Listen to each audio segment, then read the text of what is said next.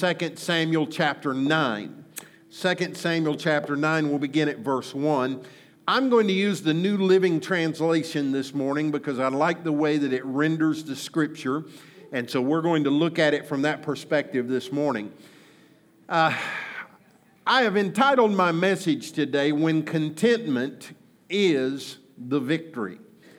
When contentment is the victory. We live in a world where nothing short of absolute victory satisfies us any longer. I mean, if we don't have an undefeated season with a championship at the end, then we feel like that the whole season has been a failure.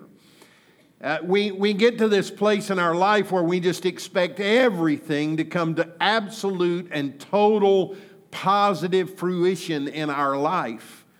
And when that doesn't happen, then we're discouraged and we're depressed and we're frustrated and we can't enjoy the blessings that we do have.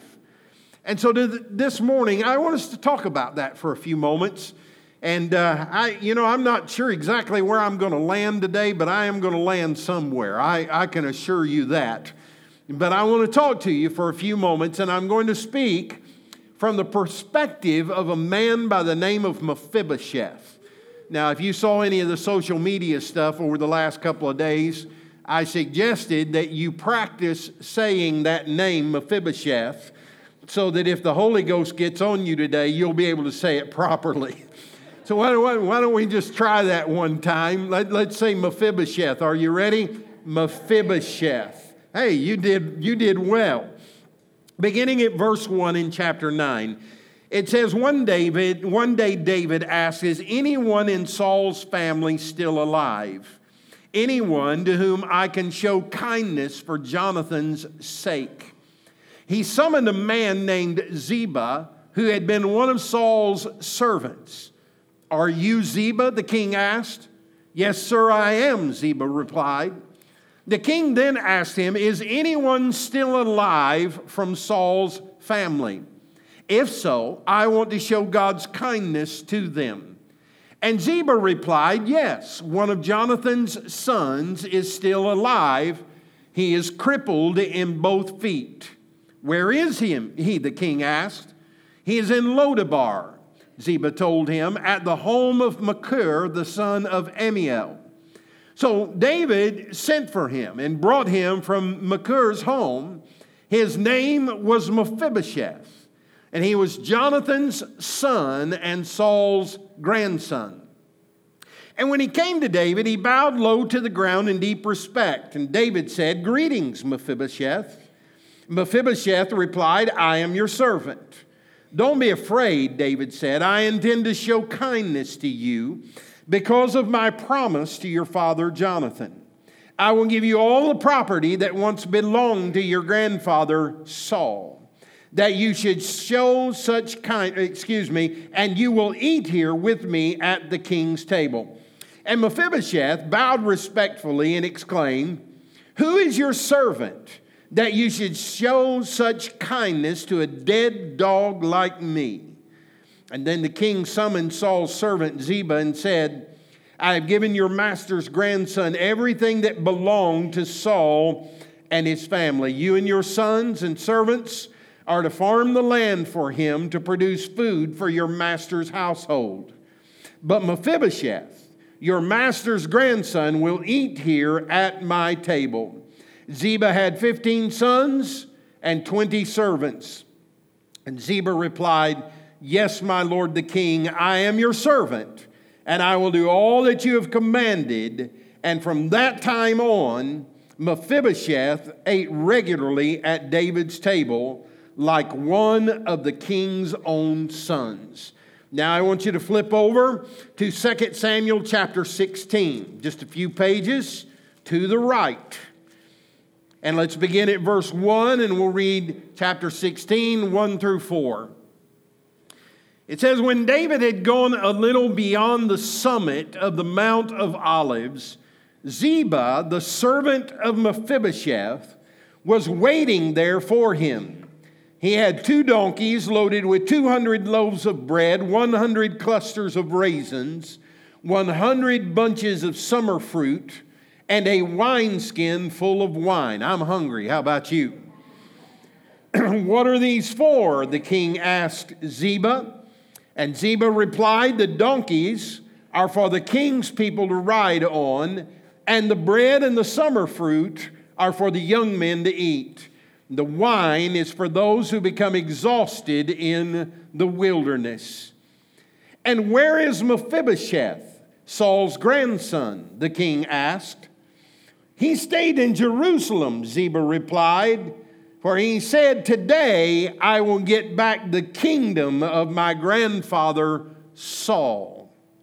In that case, the king told Ziba, I give you everything that Mephibosheth owns. I bow before you, Ziba replied. May I always be pleasing to you, my lord, the king. Now go over a couple more pages to 2 Samuel chapter 19 and begin at verse 24 with me. Chapter 19, verse 24. When Mephibosheth, Saul's grandson, came down from Jerusalem to meet the king, he had not cared for his feet, he had not trimmed his beard, nor washed his clothes since the day the king left Jerusalem. Why didn't you come with me, Mephibosheth? The king asked. And Mephibosheth replied, my lord, the king, my servant Ziba deceived me. I told him, saddle my donkey so I can go with the king. For as you know, I am crippled. Ziba has slandered me by saying that I refused to come. But I know that my lord the king is like an angel of God, so do what you think is best. All my relatives and I could expect only death from you, my lord, but instead you have honored me by allowing me to eat at your own table. What more can I ask? You have said enough, David replied. I've decided that you and Ziba will divide your land equally between you. Give him all of it, Mephibosheth said, for I am content just to have you safely back again, my lord, the king. Father, thank you for your word today. I know that we've jumped a few and we've skipped a little for the sake of time today, but the story is there for us to read and to understand. And Lord, I pray that you'll help me today as your messenger to be able to explain this in such a way that people who may be sitting here and listening to my voice today will understand that sometimes, Father, things don't work out the way that we hope they would. Sometimes we don't get what we prayed for and what we asked for. Sometimes your answer is no. Sometimes your answer is wait. And absolutely, sometimes your answer is yes. But Lord, we have to find a way to cope with every situation that we find ourselves in. So I pray that today that you will help me to communicate this message in an effective manner, and that before we leave this house today, that we will be able to make a conscious decision that whatever you decide for our lives, Father, that we're going to consider ourselves blessed, and we're going to stand in the contentment of knowing that you are our Father, and that every good gift comes from you, and you are blessing us even in times when we have to stand in our contentment. I ask you to help me today. Open our ears, Lord, that we might hear. For we ask it in Jesus' lovely name. Amen and amen. Let me ask you this morning, do you get everything that you want from God every time? I haven't seen any hands go up, and there's one. Amen. I don't. There are times that I pray and I seek the Lord and I ask Him to answer my prayer in a particular way, and oftentimes He chooses to go another direction for my life. Now, this is a very popular Old Testament story that we've read probably many, many times. And I got to thinking this week about the perspective of Mephibosheth. Now, here's a man who seemingly had no reason to hope for any blessing at all. And then David decides that he's not going to just bless him, but he's going to bring total restoration to the land that Saul had once owned, and he was going to allow him to come into his own house and eat with him the rest of his life. Man, you talk about grace. Now that's a dose of grace right there. David decided to bless someone who was not worthy of the blessing that he received, but by grace, David blessed him anyway. But as is often the case, sometimes life throws us some curveballs. Every now and then, even though we know that we're abundantly blessed, and because of the grace of the Lord Jesus Christ that we are standing in His blessing, sometimes life throws things at us that we simply did not anticipate, did not expect, and did not ask for. And that was exactly what happened, not only in the life of Mephibosheth, but in the life of Ziba, and in the life of King David. And so today I want to talk to you for just a few moments about how that life changes sometimes and causes us to have to change our stance in victory. We are victorious. We are ultimately going to win every battle that we ever face.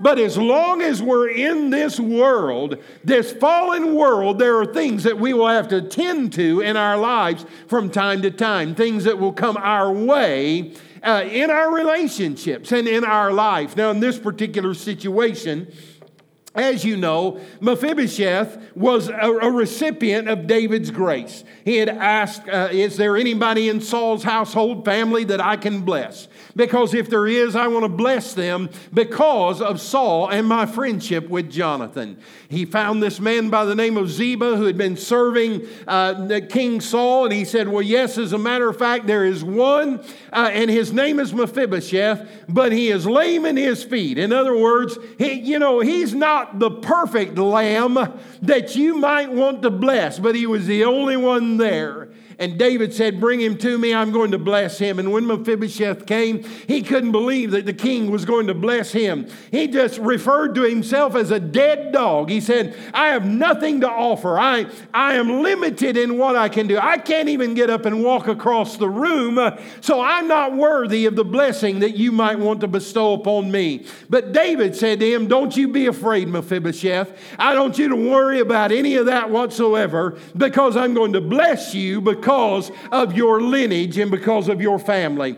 And he restored to him all of the land that had belonged to Saul. And then he told Ziba, he said, I want you to farm the land for him and provide everything that is needed. And then I'm going to take Mephibosheth and he's going to come into my quarters and he's going to live in my house and he's going to eat my food and I am going to take care of Mephibosheth. What a blessing. But then something happened that they weren't expecting. You see, David had a son by the name of Absalom. And Absalom wanted the kingdom, and he knew that if he held out for the natural process, that he would never be the king because Solomon was in line. And so he knew that he could not be the king, so he decided that he would take it for himself. And he rebelled against David, and he brought people in the kingdom of Israel to stand with him. And Absalom decided that he was going to take the kingdom away from David. And he had enough people that were with him that it caused David to get his people together and flee the king's household. And so he's getting ready to flee so that he can hide from his son Absalom. And he's getting all of his people together and he is fleeing into the wilderness. And then we see what takes place. As he's leaving, Ziba goes to Mephibosheth, and Mephibosheth says, saddle my donkey because I'm going with the king. I'm going with David. But Ziba would not saddle the donkey for him and allow him to go. And so when they got outside of town, the scripture says when they got just outside of town and into the mountains, that Ziba came to David and brought supplies to him, brought him 2 donkeys and brought him fruit and bread and supplies and water. And when he was there, the king said to him, "Where is Mephibosheth? And why did not Mephibosheth come with me?" And Ziba said, "He stayed back because he said that this is the time that the kingdom of Saul will be restored to me." He was lying about it, and he was misrepresenting the truth, and he was causing Mephibosheth to look negatively in the eyes of the king. And so now Absalom does his best to take away the kingdom, and yet David's men rally around him. And the scripture says that they found Absalom one day. He had been riding through the woods, and he was evidently quite a beautiful man, and he had long hair and flowing locks, and he's riding through, and his hair got caught in the trees. And so they literally, I love the way the scripture puts it. It says, and when his hair got caught in the tree branches, the donkey went on. I could preach on that right there. But that's a message for another day. Sometimes the donkey just needs to walk on. You know what I'm saying? But they found him hanging. He was not dead, but he couldn't get away because his hair was caught in the branches. And young man came, and they found Absalom hanging there and had the perfect opportunity to kill him, but he wouldn't kill him. And so he runs back, and he says to Joab, Joab, the young man is hanging. And he said, "Why didn't you kill him?" He said, "Because I was afraid the king would find out, because the king had declared, 'You be good to Absalom and treat him nicely.' Yes, he's trying to take my throne. Yes, he's trying to take my kingdom, but he is my son, and I want you to treat him with respect." So when Joab heard about it, he picked up, the scripture says, 3 spears. Not 1, not 2, but 3. And he ran to the location where Absalom was hanging. And the scripture says that he stuck those spears in his heart, and yet he did not die. And there were other young men who came, and they brought their spears, and they stuck him 10 more times until eventually Absalom died. So the word got to David that your enemy Absalom is dead. He is no longer alive. You're safe. You can return home. And so David mourned for quite a while over the loss of his son whom he loved. And then he got his people together, and he said, "We're going home." And so when they went home, one of the first people that he met was Mephibosheth. And the scripture says that from the day that David left until the day that he returned, Mephibosheth would not take care of himself. He didn't take care of his feet. Man, I don't know how that would smell. You know what I'm saying? That could be pretty rough, if you know what I'm saying. He didn't take care of his feet. He didn't shave his mustache or his beard. He didn't wash. He didn't do anything because he was in mourning because the king was gone and he could not go with him. And so when he said, "Why did you not go with me, Mephibosheth?" He said, "My servant Ziba has misrepresented the truth to you and did not tell you exactly what happened, because I was ready to come. I asked him to put my donkey, the saddle on my donkey." In fact, if you look in the original Hebrew, what he said was, "I will saddle the donkey myself." But he could not, because he was crippled in his feet. He tried, but he couldn't do it. And so he asked Ziba to help him, and Ziba would not help him. And so Mephibosheth said, "He has lied about me, and he has said things about me that simply were not true. I tried to come with you. I tried to come to you, and yet he lied about me." And this is where it gets tough. Because when David hears his story, He says, you've said enough. He said, you've said enough, and here's the decision that I'm going to make. He said, you and Ziba will share the land that I originally gave to you. It's no longer just yours, because when I thought that you had abandoned me, I gave everything that I had given to you previously, I gave it to Ziba. And so now what I'm declaring is what was once all yours is now only half yours, and half of it is Ziba's. And he said, the two of you get together and work it out.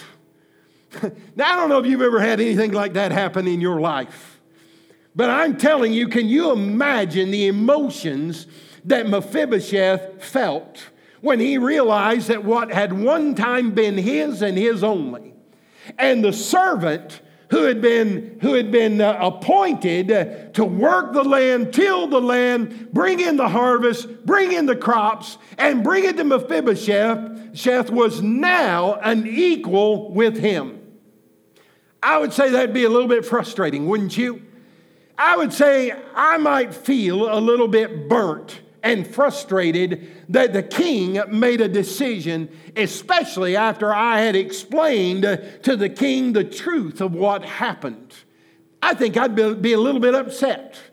I believe I'd want to give that king a piece of my mind is what I think I'd want to do. But it's interesting to me what he did. He said, King, I want you to give it all to Ziba. I don't want any of it. He said, I want you to give it all to me because I am content just to know that you are safe, that you are okay, and that I am in your presence once again. Now you think about that level of contentment. He wasn't worried about the blessing. He wasn't worried about the land. He wasn't worried about how many cows that he had and how many sheep that he had. He wasn't worried about his material goods. He wasn't worried about any of those things. He simply wanted the king to know that I'm content in knowing that our relationship has been restored and I am in your presence. There are three things that we need to understand that happens to us when this kind of circumstance comes in. And the first player in this kind of scenario is often a cool-handed companion. That's what David was. Here's a man who had once loved Mephibosheth. Here's a man who had extended grace to him.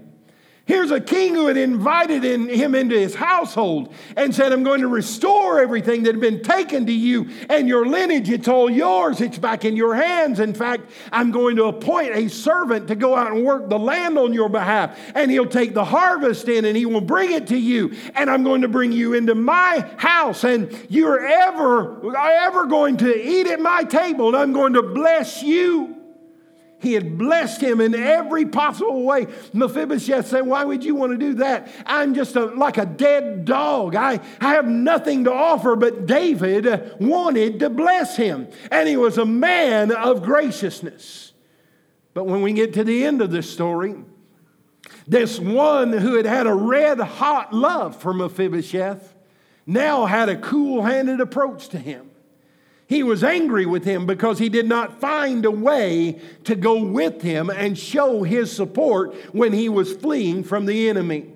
And so David changed his opinion of him. David changed the way that he was going to bless him. David took half of what he had given to him and gave it to someone else.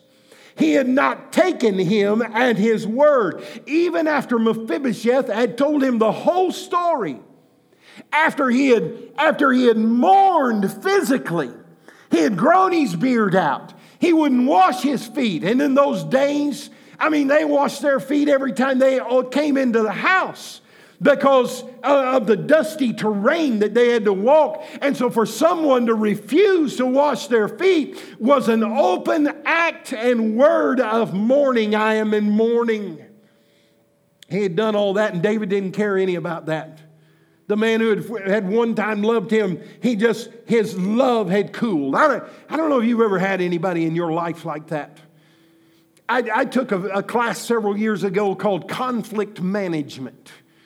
And it pertains primarily to a relationship between a husband and a wife. It can also apply to churches and people who at one time got along and now all of a sudden they can't get along anymore. But I learned in that class that the relationships that have the potential to hurt us the most are those relationships that at one time were the ones that we felt the most love from.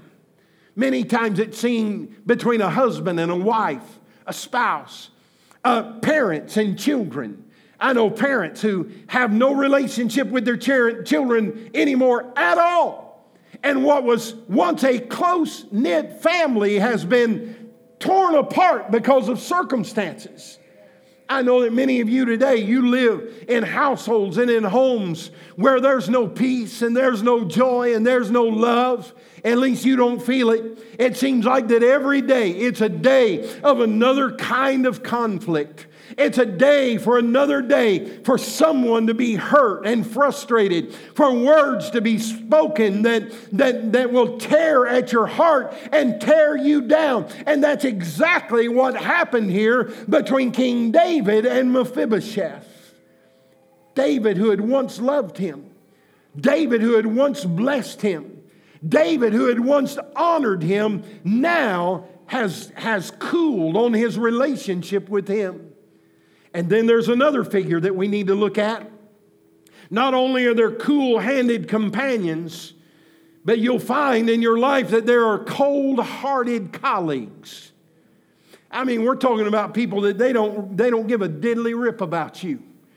Oh, they may say they do. They may act like they do.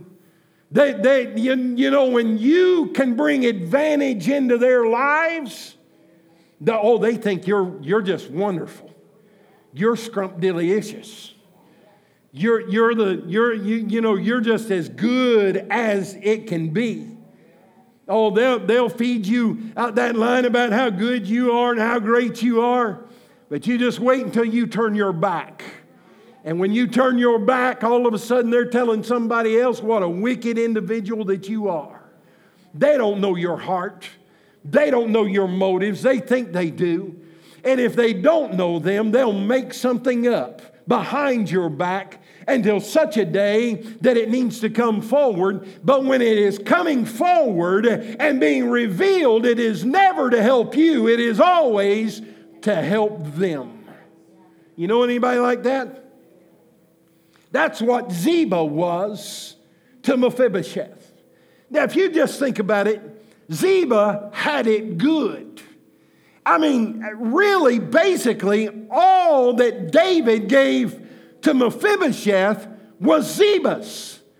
Because Mephibosheth didn't live in that land. He didn't work those crops. He was in David's house. He was in the king's house.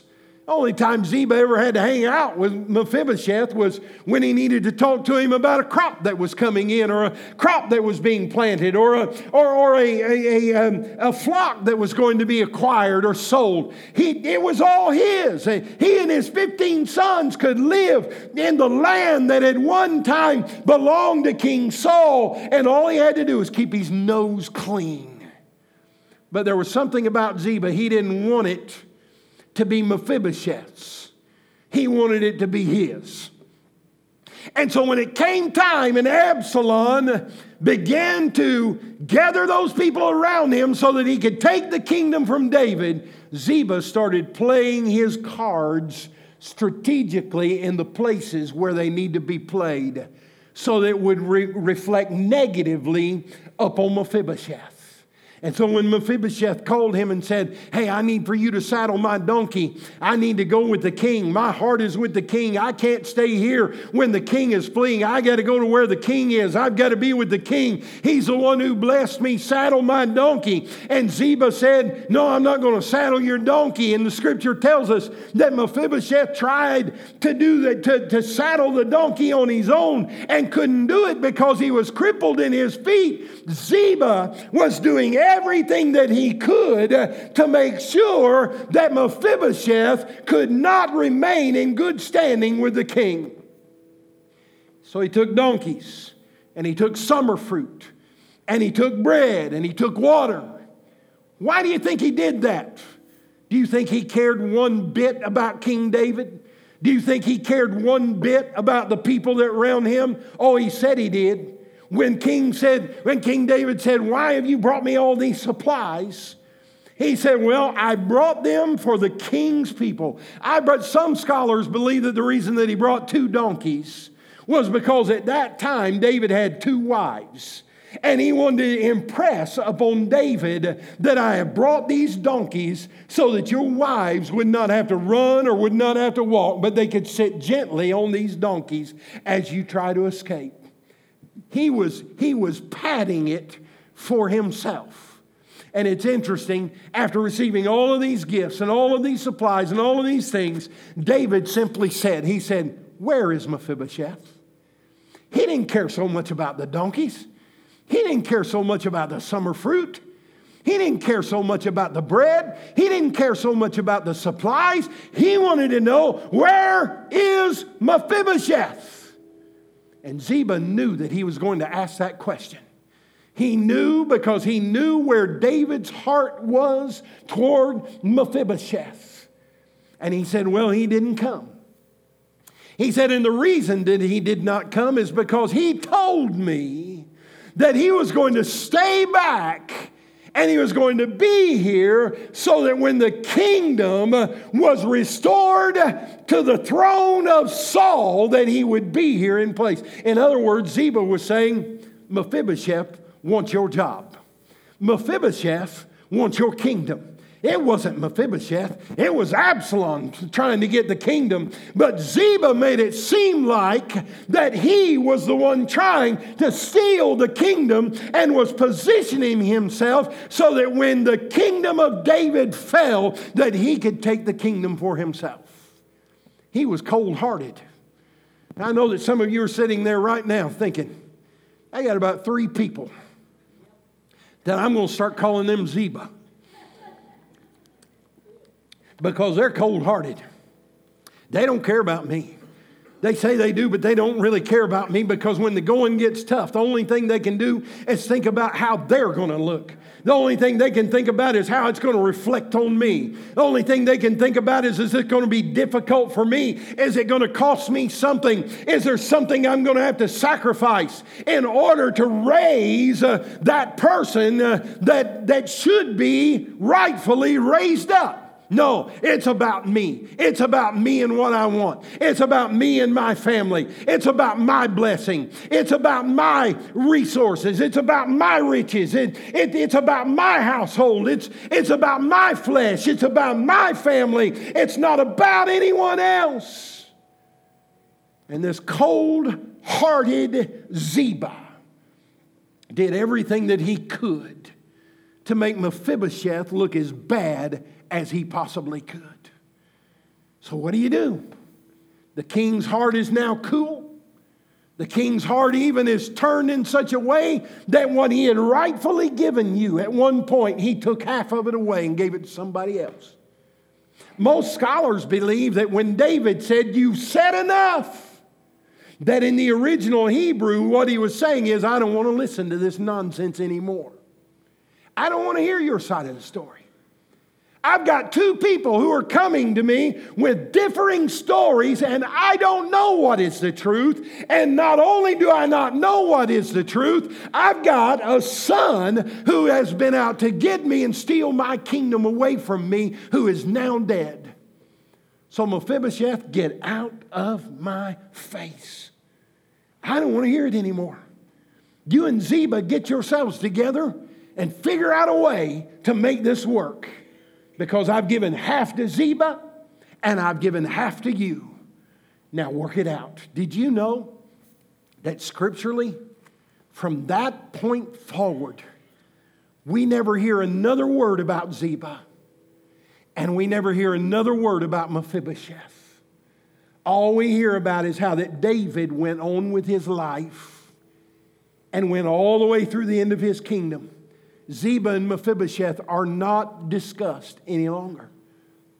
So all that we can assume is that for the rest of Mephibosheth's life, he had to deal with the reality that a king who once had a red-hot love for me has cooled his concern about me, and the man who once served me will do everything in his power to hurt me.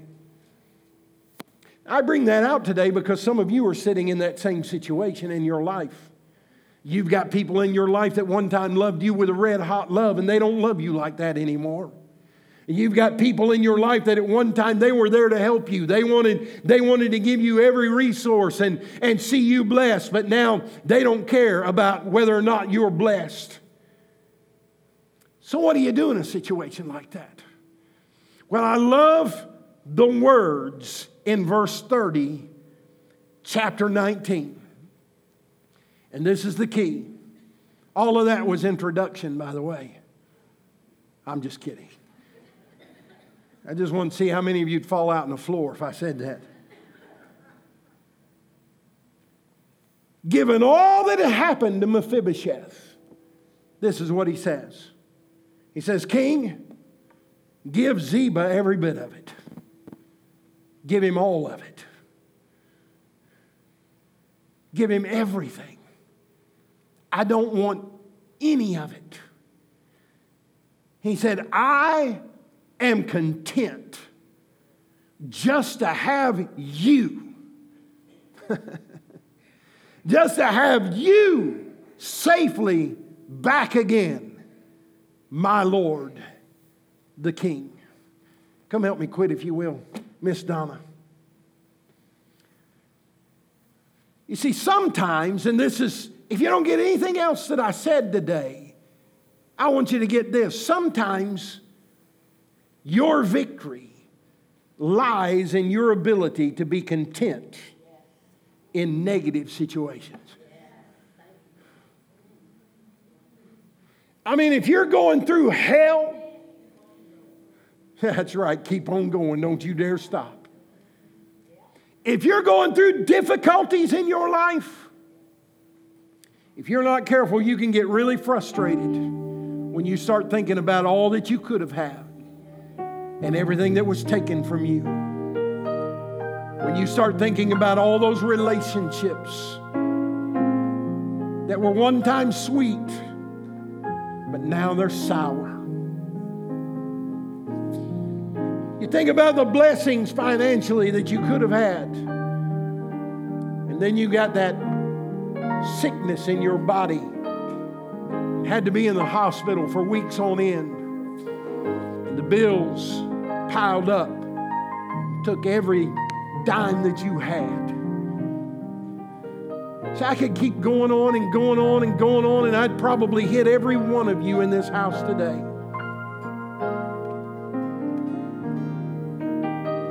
One of the false teachings of the contemporary church today is that we will always be on top of the world if we are in Christ. Lies, lies, lies. It's just not true. In the world you shall have tribulation. Be of good cheer, I have overcome the world. You're going to go through difficult times and you're going to go through struggles, church. And you can either give in to it and become discouraged and frustrated and depressed and angry and aggravated and violent, and the words of your mouth instead of praise can be put downs. Instead of blessing others, you'll desire to curse others. And you will become a man or a woman so miserable that you won't want to see the next sunrise that takes place. Trust me. I've been there. I've walked through it.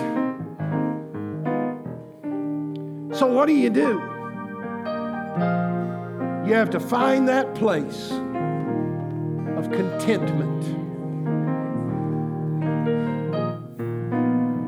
Mephibosheth said to King David, "You, sir, are like an angel from heaven." That's what he said. You're like an angel from God. Sir, I am your servant. And so whatever you decide for me, so be it. I'm just content to be back in your presence and to have you safely among me again. You see, when we put anybody or anything above our relationship with Jesus Christ, when that individual or that stuff is taken away, then our contentment and our joy is gone. But when Jesus is the light of your life, when He is the love of your life, when He takes first place in your life, then you can take everything else away and you'll be able to stand and square your shoulders and say, "God, if I have nothing left but you, then I'm okay, I'm all right. All is well with my soul if I am with you. Everything is well because of you." Hallelujah. Stand with me if you will and sing this song. Son